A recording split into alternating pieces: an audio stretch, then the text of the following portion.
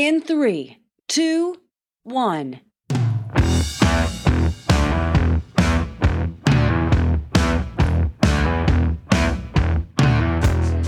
Ready to take your career to the next level? Need some strategies to get your book written and, most importantly, published? My guest, Arlando Fortune, or Fortune as he likes to be called, is a master when it comes to storytelling and has a unique perspective on entrepreneurship, having transitioned from pro-level baseball to government accountant and to the world of self-publishing. Fortune's approach is centered around storytelling, as he understands the importance of connecting with your audience and standing out from the crowd. Join me now for my conversation with Arlando Fortune. Well, hey, Arlando, welcome to the program. We're delighted to have you. Well, I appreciate the opportunity to get out here and talk about being preferred. All right. Where are we talking to you from today? Where are you at? Honestly, it's usually in Indianapolis. I'm in my grandma's truck down in Mississippi right now, but we are getting it done down here visiting some family for a week. Now, you just had some storms. You just had some storms go through there and some tornadoes. Did that have any impact on where you are? Luckily, we've been blessed to not really have it where my grandma is. She lives out in the sticks. And a quick story there, on the way down here from Indianapolis, we normally would have basically come right through where that storm was coming through. But right. Because I had to go pick up my sister, meet her in Tennessee, we bypassed the storm, went right around the storm by accident, or I should say by God's divine intervention. It got us around that storm and got us here safely to my grandma's house. Wow. Yeah, no, it's been a little scary. The weather's certainly been interesting this year, that's for sure. Hey, well, thanks. And I know you go by Fortune. We're delighted to have you on the program and talk about self-publishing and copywriting. And you've written a great book called The 4-Hour Book. And I want to get into some of the details. And most importantly, you've got a process. And I want to get into the process of that. But let's talk about how you got here. So Arlando is a young lad. You're going to school. I know you went to college. You've worked on your master's. You're working on a PhD, your graduate study.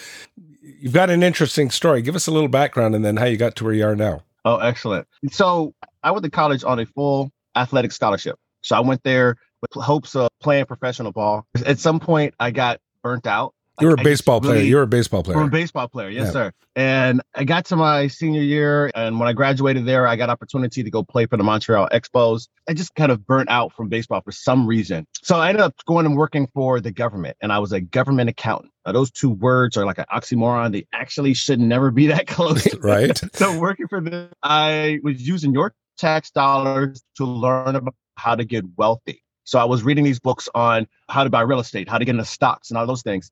And I started figuring out that I did not need to be working for anybody in order for me to do the things I truly wanted to do. So I started getting into real estate investing, started making some good money. And that good money actually led me into more partying and taking me from the poor man's drugs to the rich man's drugs. Going down that route, my life started changing very, very, very quickly as I started using more cocaine. And it took me to the point where I was doing things I never thought that I was going to do in my life.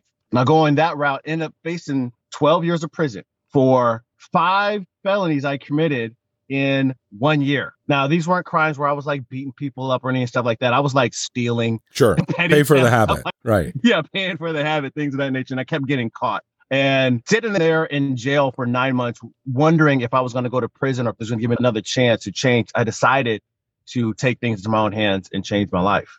For good this time, because I had already been learning about personal development. I knew all that stuff. I just wasn't applying it to my life the right way because the drugs had distracted me from the path I was on. So I wrote my first book in there. Well, I wrote the outline for my first book. It was on like a yellow legal pad paper. Right. I had to fold it in half. I drew a little cover on the outside. And I wrote down the initial 12 principles I want to write about that became my first book, Unlimited Potential. Now, from that book, I ended up writing another book on how to overcome procrastination. And because I took that second book and I had an idea for overcoming procrastination, I said, what's the best way to market this book? What if I write this book and publish it in 30 days? Then I prove how to overcome procrastination by using the principles of the book. So I did that. But in order for me to do that, I had to create a process that was streamlined in order for me to do this, and get it all done in 30 days. Right. That process became what is now the signature book formula. And that's what I really focus on, is helping coaches and consultants to write money-making branded books to help them grow their businesses. Well, and you say you turn entrepreneurs and consultants and experts with a message into wealthy authors.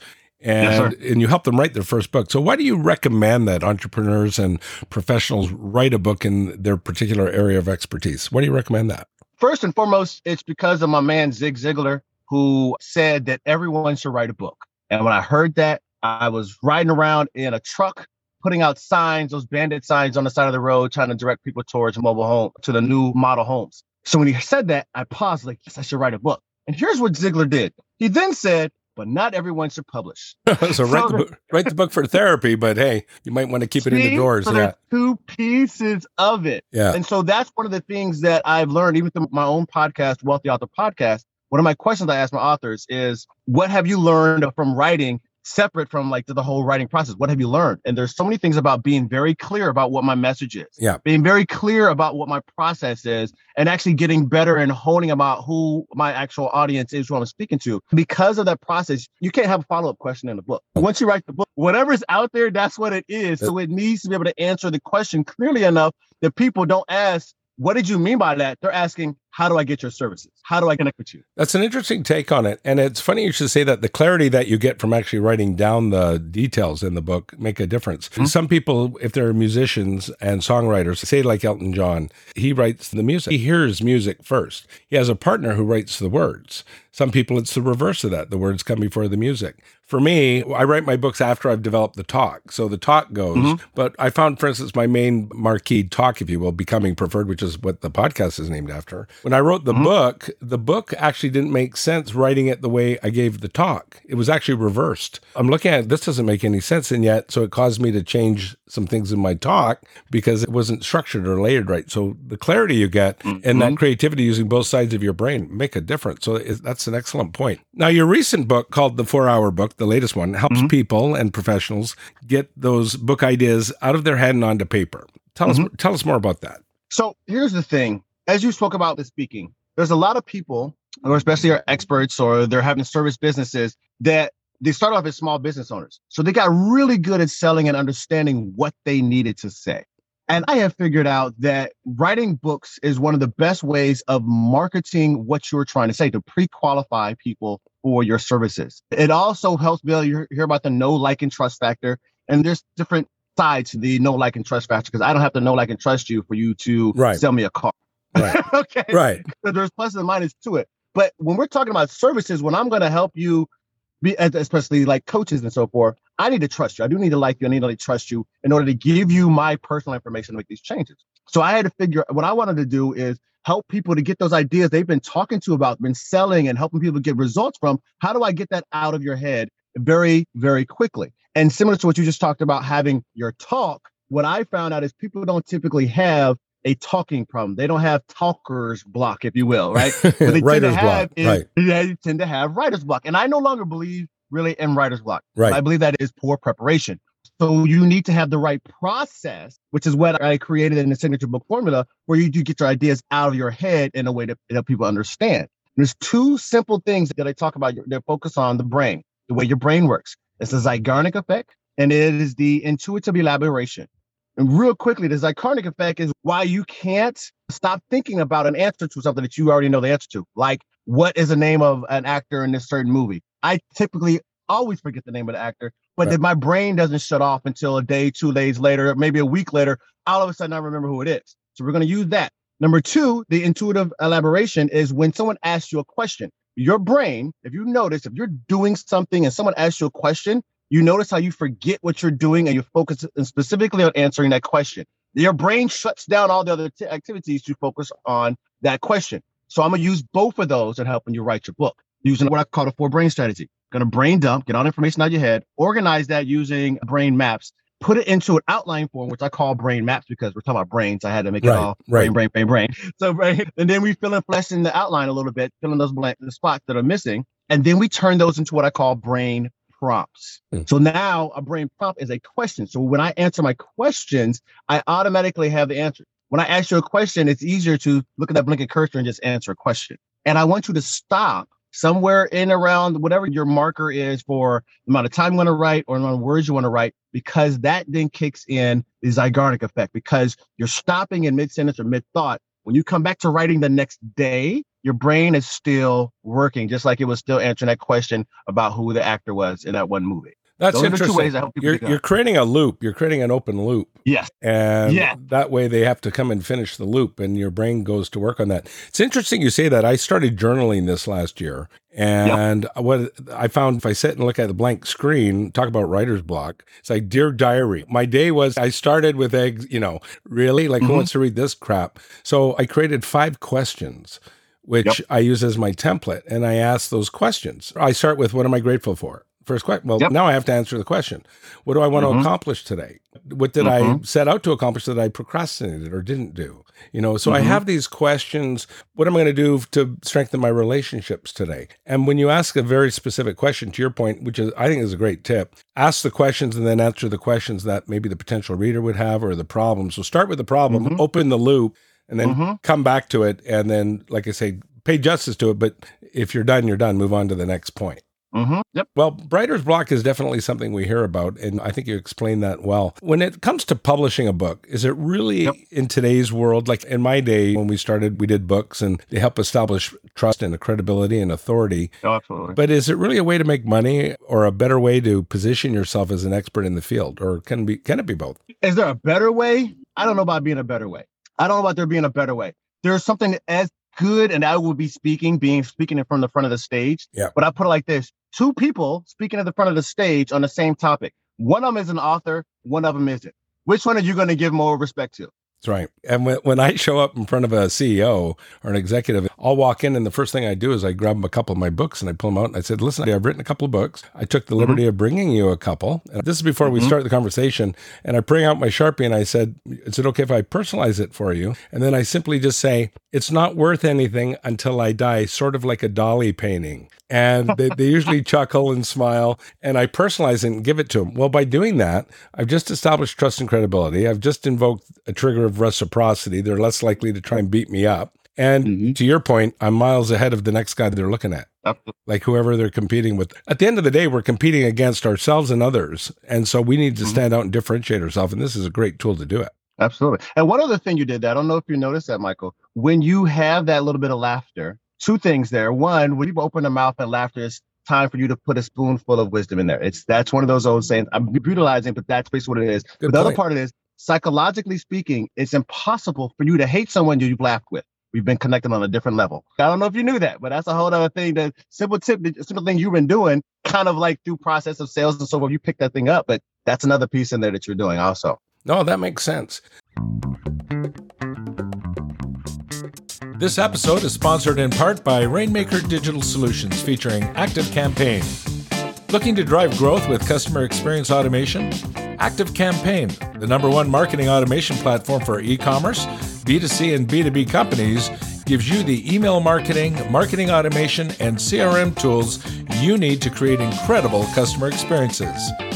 Active Campaign is the platform we use to reach, nurture, convert, and grow our business, and you can use it to grow yours. You can see why 150,000 plus businesses like yours choose Active Campaign to help them grow and become preferred in the markets they serve. You can also start your free trial by visiting our website and clicking on the Active Campaign trial link. As a bonus, we'll also give you a digital copy of my book, Becoming Preferred: How to Outsell the Competition. And in the interest of full disclosure, I am a shareholder in the company. And now back to my conversation with Arlando Fortune. Now, how is self-publishing a viable option versus traditional publishing? So there's 2 parts to this question. One, getting the book done is getting the book done, getting it out there and release. So that's the first thing. So there's really not too much big difference there. The biggest difference is whether you want to be connected to that big traditional publisher. Because in today's market, you do not have to have a traditional publisher because of Jeff Bezos making it so easy. He's one of the big names, okay? Let me say that, because over 70% of the books that are bought are purchased through Amazon, physical and digital, okay? So there's a big reason why I say that. But the barriers to being out there getting published are almost gone completely. There are people publishing pamphlets of like 20 pages on Amazon and making lots of money from them. Okay. So the barriers to putting a book out there are low, which also makes it more difficult to sell your book self-publishing, because traditional publishers tend to vet their books and make sure they're of a certain quality to go out there. Whereas self-publishing, there are some bad books out there, Michael. There's some bad books out there because people got told you can write a book in 30 days and they didn't learn how to actually develop a message. Right. They didn't learn the value of having an editor. They didn't learn the value of having someone else, even after the editor, a proofreader to read it again, these different perspectives and knowing what the market wants. They're publishing what they want. So that's a bad part about self-publishing. The other side of that is all the things that are available to almost everything that's available to a traditional publisher are available to you now because of the contract, because of the gig economy, to go find the editors, find the graphic artists, find an audience, a beta group to go put your books in front of to get their feedback, to go out there and the things that you need to do for a traditional publisher, like going out and doing the marketing. You have to do all that stuff and make your book sell. And then a traditional publisher will come behind you and say, I'm going to support you now that you actually proven that you know how to market. Yeah, so exactly. You can go do it yourself. Yeah, well, you're doing it for them. You might as well do it for yourself. And people don't realize the dollars involved. A traditional publisher, in a traditional sense, you're lucky to get $1 a book. And you got to go do all these book signings, and you're the only one sitting in the bookstore with people walking by with a table full of stacked books, right? It's like, that's awful. Or you're the only one in the movie theater watching your movie, and you're going, Yeah. To that point about your numbers, Michael, because of that dollar, you may sell more books over time. When you go to traditional publishers, you typically sell somewhere around like 3,000 books. Yeah. The average is 5,000. Okay. I just saw a stat on this. 5,000. That's average. Yeah. There you go. But you're still only getting like $1, maybe $2 a book. Right. So over the course of that, you still only made like $10,000. I can go sell 500 books at $20 for myself and make the same amount. Exactly. Okay. No, so if I sell 5,000 books that are self-published, I made multiple times the amount of money that you did. Okay. So there's also people think about you're getting this upfront advance from a traditional publisher. Well, most books don't make back their advance. So you're not getting any more money until you make back your advance. And if they gave you $10,000 and you only sell 5,000 books, you haven't made back your advance. You're not getting any more money. Or any more book deals. Yeah. More book deals either, right. No, unless you're a scandalous politician or you've got some juicy bits to do, you're not going to get the $1 million. You're not going to get the... Yeah, the average is about $5,000 to $15,000 for first-time unknown authors. Yeah. My mother wrote a book, and this is a perfect example. She wrote her first book back in the 70s. And I said to her, I was in marketing, and I thought, hey, you know what? You're lucky you have a son who can help you with the marketing. Let's send it off and we'll go do our thing. We sent it off to 17 different publishers, and they all declined it. Said, no. And she was a little discouraged. So we said, okay, well, let's do it ourselves. Well, we went doing it ourselves, and I went around. I said, hey, I'm a pretty good sales guy. I'm in my 20s. So I knock on doors, bookstores, and I'd say, hey, here's this lovely book. And the books were done beautifully. They look great. And they'd say, well, give us 2. Give us 3. Give us 2. Yep. At the end of the first week, I was exhausted. I was going broke, getting rich. And it was like, man, this is brutal. So I thought there's got to be a better way. And back then we had AT&T calling cards. And I got 100 calling cards with numbers on them. And I called 100 people in our network friends. And I said, here's what I want you to do. Here's 100 of the top bookstores in the country. I want you to simply just call, say, hey, you've heard about this book. Do you guys carry it? That's all I want you to ask. Marketing. That's all I want you to do is ask. I've heard about it, heard it's good. Do you guys carry it? That's all he's going to say. Not if you have one, hold one for me. Not anything. Just do you have it? They did that. So 100 people times 100 stores. I then showed up within a week or two, and I'd say, hey, I represent this book. And they say, oh, we're so glad you showed up. Our phone's been ringing off the hook. We'll take 24. We'll take 48. Long story short, it went national bestseller in 6 weeks. And we sold over 50,000 copies of that thing. And since I've done hundreds of thousands of copies of that book. So you've got to be creative for sure. And lightning won't strike twice, and you build up your audience, right? Oh, absolutely. Let's talk about when you're writing the book and you get the writer's block. A lot of people say, well, look, how much time do you spend on it on a daily basis? I find I can do 250 words a day, usually no problem. A page a day. Page a day. And what I've learned for me in the process is just content first, get it out. Don't edit. No editing the first day. No going back and rewriting. I just get the bones out first. Then I come back and go, boy, that was crap. Or, hey, this is really good. I got an idea here. Let's keep working. Do you have a process for that as well that you teach? Yeah. And when it comes to the actual writing of the content, yes, I either tell people to focus on the time they're writing or the number of words. I prefer that. And the reason why I'd say I prefer the number of words is because you can sit at the blank screen say you're going to write for 30 minutes every day. Right. You can sit at the blank screen and do nothing for 25 minutes. So you write for the last 5 minutes, you haven't really got as much done. But if you have a word count, if your word count is take 250 words, you might write that in 10 minutes. It might take you an hour, but as soon as you're done, you move on. Time to go. Yeah. So I like the word count a little better because it's actual progress. You're knowing you get there. You can see that progress moving forward. To your point about getting the words out of your head, I prefer people to write without editing. The way it's thought of is you have the right side of the brain, left side of the brain. Again, we don't know everything specifically, but that's what we believe. Okay. So our left side of the brain is the analytical part of our brain. That's kind of what we're doing. We're going in critiquing our work, editing it. Right. The right side of the brain is about that creative stuff. And that's what you're doing when you're writing the book. You're creating the content. So switching between the left side and the right side of the brain is tedious and creates a lot of animosity in your own self. You don't want that going forward. Understatement. Yeah. Okay. Here's the other piece about that. It's much easier to get that first draft done, which is why I call it the 4-hour book. The point of the 4-hour book is to get the first draft done. Once you get it done, then we can make it pretty. And look at this at the level of other artists. If you go back to some of the best artwork you've seen in the world, they've been timeless, Picasso's and so forth, they have these tools now you can analyze and look all the way down below the paint, and you'll see rough sketches of what they were going to paint. That's what you're really doing with the outline and the first draft of your book is you're getting the rough sketches. After that, we make it beautiful. And then you have an editor make it even more beautiful. So let's get it out and then editing and making it beautiful afterward. That's adding all the details. No, that makes sense. I'm a second draft guy. I can do 2 drafts. First draft, come back, do a second draft, and then I never want to see the dang thing again. And let the editors do their work, you know. Oh, yeah. And I'm You're lucky. always going to find another little detail. I'm married to an editor, and she's amazing at it. And if there's a book that's done with one spelling error, it drives her nuts. So it's like she's meticulous. Like it's a superpower. It just is. They don't make movies about super editors, but boy, if there was, she'd be there.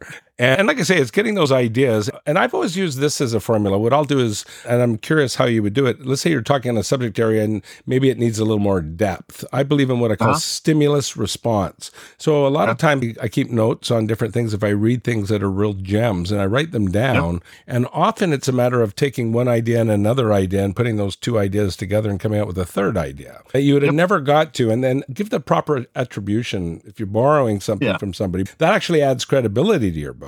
You know, if you're sourcing it. And now all of a sudden you might see new patterns. So it might be, it's kind of like Hershey's chocolate kiss is, you know, $1.99 a bag of pretzels, $1.99 a bag, but chocolate covered pretzels, $4.99 a bag. So you come up with a new angle or a new way to do it because it doesn't seem to be a lot new. It's just how it's prepared and how the message is delivered.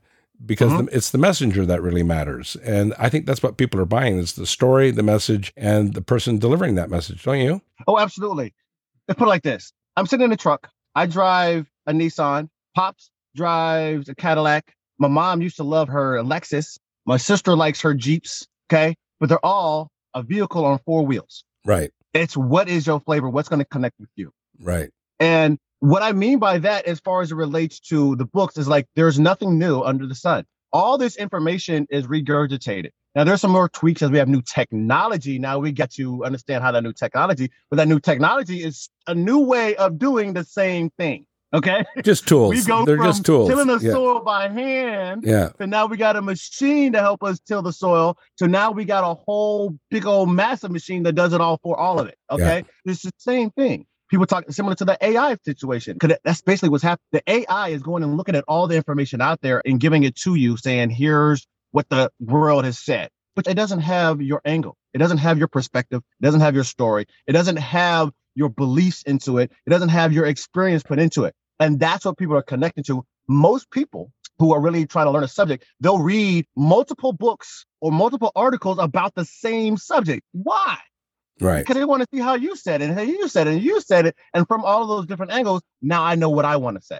So it's about infusing it in there, because if you're saying the same thing I read in the last article, I'm going to move on to the next one. Right. You need to give me something new. You got this personal story that explained this. I'm like, oh, I never thought of it. And you said it this multiple times right here. You know a lot of the stuff I'm talking about. Right. But there's things you're like, I never thought about it from that angle. This is how I thought about it. That's what needs to happen. Our books need to stimulate the brain and that creativity to make people want to do something. I help people write transformational books. If you're trying to create a transformational book, you need to have the idea of that blue ocean, kind of what you're talking about, taking 2 concepts and putting them together. We're creating a blue ocean. And another piece of that, a very key piece of this, and it's specifically focused on marketing, is creating an identity for your reader. That's another way of separating them from everyone else. Okay. There are plenty of books on productivity, but there's a reason why that to get things done, GTD blew up so much. It was not only because of the marketing, but it created a whole identity. I'm a GTD person. There's so many ways of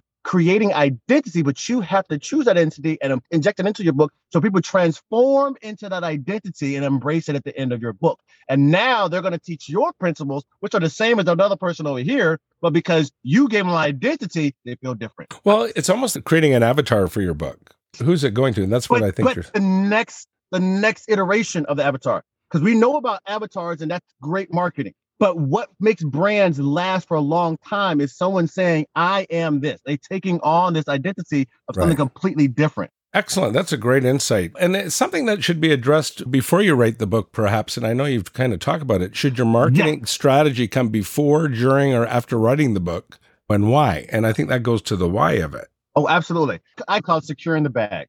Okay. I want people to think profit first. Think profit first. So the word profit, there's 3 definitions I've used, and that's why I call it securing the bag. What is the benefit, advantage, or gain that you're going to get from this book? You need to determine, as the author, what benefit am I going to get from writing this book and publishing this book? What advantage or what gain am I going to get from publishing this book? Once I've done that, I know how it's going to help me. Now I write the book for my avatar, for my ideal reader. But I need to know what I'm getting out of it first, because now if I'm writing the book to get on more stages, then I need to make sure stories in there are about me speaking and talking and so forth. If I'm writing the book to get more people to buy my software, I need to subtly talk about software, but I'm still teaching. But that helps me write the right words to get what I want from it. Because at the end of the day, I'm still wanting to get something from this book. Right. Nobody's truly altruistic. Okay? No, it's right. If you think you are being altruistic, I want to change lives. Yeah, because it makes you feel good to change lives. It's not fully altruistic. No, well, when it comes to writing, I have friends who are very, let's call them true artists, and they do their art for the sake of art. And the commercial aspect of it is I sell out. Like if I'm writing a book, I want that thing to sell a ton of them. And so I really respect writers who are real writers, what I call it. I don't view myself as a writer. Matter of fact, I sent my books to my English teachers because they were shocked as I was, as far, because I never set out that way. But it's really having that purpose. Yeah, exactly. Right. Where were you in class? But it's really about deciding what's the purpose of this. Is it an ego piece? Because a lot of people do say, oh, it's just about your ego. Well, it can be, but whatever the reason, if it's got a good message, a good story, and it's serving a purpose, then who cares? In my opinion, it's the best brochure on the planet. So on my business card, it has best-selling author. People go, oh, what have you written? There's the opening. I'm right into the conversation. So it does go to our status, and it does help. So a lot of people, they buy into it. They're going, hey, I got to write a book. I got to get my ideas out there. And you've written about this, and you've talked about it just briefly. But what are your thoughts on procrastination, perfectionism, and imposter syndrome? Because those are 3 variables that impact a lot of people and stop them from doing this. So how do we overcome that? 3 things here. First and foremost, it's a fantastic question. That's why I wrote the whole second book about it. I know it for myself. There's so many authors now that have wanted to write the book for years. Right. Something was stopping them. It needed to be right. I needed to say this right. And what if they don't like me? Like all those things. Me. And that's the first thing. Stop being selfish. If God has put something on your heart to transform a life, because a book is going to transform lives, people you never meet. Right. And it may do it in the next generation or the generation after that, right? So if that's what you're supposed to be doing to transform a next life and you're keeping it to yourself, you're being selfish.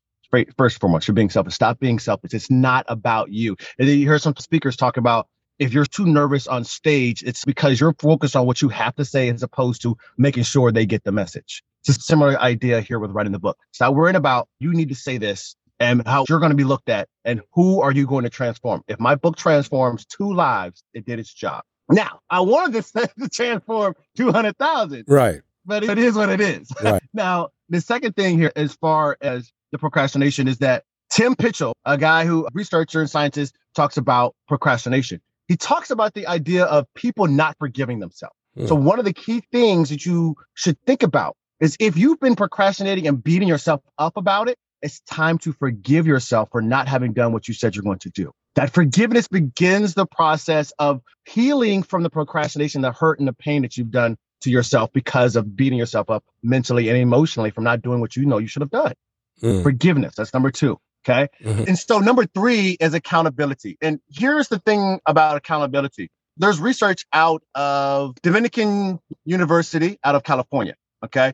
Dr. Gail Matthews is her name. Dr. Gail Matthews. She did a research on goal setting. So there's some research out there that talks about people being in like Harvard or Stanford University, graduating, and 40 years later, 5% of them, all that goes to, there's no research. There's no evidence of that research ever being conducted, but it's been passed around from speakers for decades at this point. But there is research out of Dominican University, out of California. Dr. Gail Matthews talks about 5 pieces to achieving your goals. 1, setting a goal. 2, writing that goal down.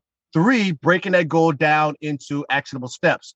4, giving those actionable steps to someone to hold you accountable. 5, regular check-ins. It increases your chances of hitting your goal by over 40%. Makes sense. Okay. No, it so makes if sense. you don't have a writing coach or someone Yeah. to writing buddy, things of that nature to go with you, get that to help you overcome your procrastination, because it's the goal of finishing this book in a certain amount of time and someone going along with you and you having to show up every week and saying, yeah, I didn't do it, or yes, I did it. Let's get an attaboy or attagirl. No, you make a very valid point, and if people are really, really serious about it, I would encourage them really to seriously consider your program, the Wealthy Author Roadmap, and how to get that done. Because I'll give you an example. I'm in my 60s now, and I'm in a men's group, but I've hired outside coaches who specialize in guys in my age bracket on how to stay in shape, get in good shape, and the goal is to get a six-pack. The goal is a six-pack. We won't work with you unless your goal is to get a six-pack. And I'm going, I don't need a six-pack. I'm 63. I don't need a six-pack. And they're going, well, we don't want to work with you then. I'm like, really? Is it? And all the other, there's guys who have six-packs and they're 68 years old, 70 years old. And so they work on nutrition and strength and activity. Well, I started this thing and wow, the pounds are coming off, the muscles are showing up. I've still quite a few points away from getting a six-pack. I'm more of a keg right now. But hey, but I'm working on it. But my accountability every week, everything I do, everything I track, I'm accountable to these people and it makes me do it. It's kind of like working out with a trainer. You always work out stronger with a trainer than you do by yourself. And so having somebody accountable, if they're really serious about it, to me, this goes without saying. They need somebody, and you'd be a great coach for people. And you understand them, you understand the process. Let's talk about that process a little bit. They can go to your website, and you've got a 60-minute video that gives them a full overview of the signature book formula. But you cover 4 or 5 P's in there that are the structure. Let's talk about the structure a little bit, about the process you follow. Excellent, excellent. So there are 5 phases in the signature book formula. And each of these phases has 2 steps in it. And I like acronyms because it makes it easier, a teacher in me. So it actually follows signature book. Right. Okay. The first phase is your prep phase. We're talking about what is your setup. So where you're going to write. I trick people into being productive. What I do is I have them pre-sell the book before they've written the book. So now you actually have to write the book, or you just sold books to your friends and family that'll never get them. And now you got to face them. That's good. Little peer pressure goes a long way. I don't do it for everybody. With some of them, I feel like as a coach, you kind of start figuring out, all right, I'm going to give you another extra push. All right. So set up and then intent. And that goes back into the idea of securing the bag, how you're going to think profit first. Next phase, we start going into the planning phase, which is your G and the N, gathering information. Get the information all collected into one area before you start writing. That might be doing research on bestseller status and other information that's out in the world so you can give your perspective on it. What does the world know now so you can do your perspective, as we just talked about a little while ago. The end is a narrow down. So now we take all the information, we put it down into a streamlined outline for one reader solving one problem. One reader solving one problem. Why do you do that? 1, because I can create more books for the other problems. So now I have a series and you look more prolific. 2, is people don't go in there trying to learn everything about everything anymore. They used to do that. You write encyclopedias. All right. Now people want to know one problem. So just solve one problem from the market right now. Okay. That's interesting. We go into next person. Yeah. Instead of a full cookbook, you're writing the whole book on recipes on chicken, then do another book on beef, another book on pork, whatever. You see that in the marketplace right now? Right. Excellent. That's exactly what I'm talking about. Now, and again, it makes you prolific. The next phase is the production phase. Okay. And the production phase, we're talking about the author and touch up. So authoring, getting the book out very quickly using the strategy we already spoke about for brain strategy and speaking it out. And the touch-up phase is more of the editing. I give a 7-step editing, self-editing process using AI and different questions, prompts saying, go look for the book for these things. Go look for the book for these things. So I give a process how to do that. And I use a story formula, which is the process I use to teach people how to write content that is persuasive. Sure. Okay. Using elements of psychology and sales and storytelling all wrapped into one. And teaching from both sides of the brain. Like a hero's journey, got a problem, guide pops in. Similar to that, that's just the T portion. The S stands for statement. What is this whole chapter about? Right. The T stands for tell a story. So that's where you may have some of that hero's journey may in there, or a case study, which is a 5-part process for business case studies. Okay. Sure. Not as long. The O stands for what is the obstacle they're facing in this chapter? What is the opportunity because of the obstacle? What are the objectives, or what are the steps you're going to do? And what objections are the reader going to have to doing this step? So you want to overcome them. That's, again, all part of psychology and persuasion. The R stands for review. So you're going to go back and say, this is how it's worked in my business for other people. So these are the reviews from other people, testimonies, or references. And then you have the other R stands for reviewing the chapter. So like, what did you just talk about?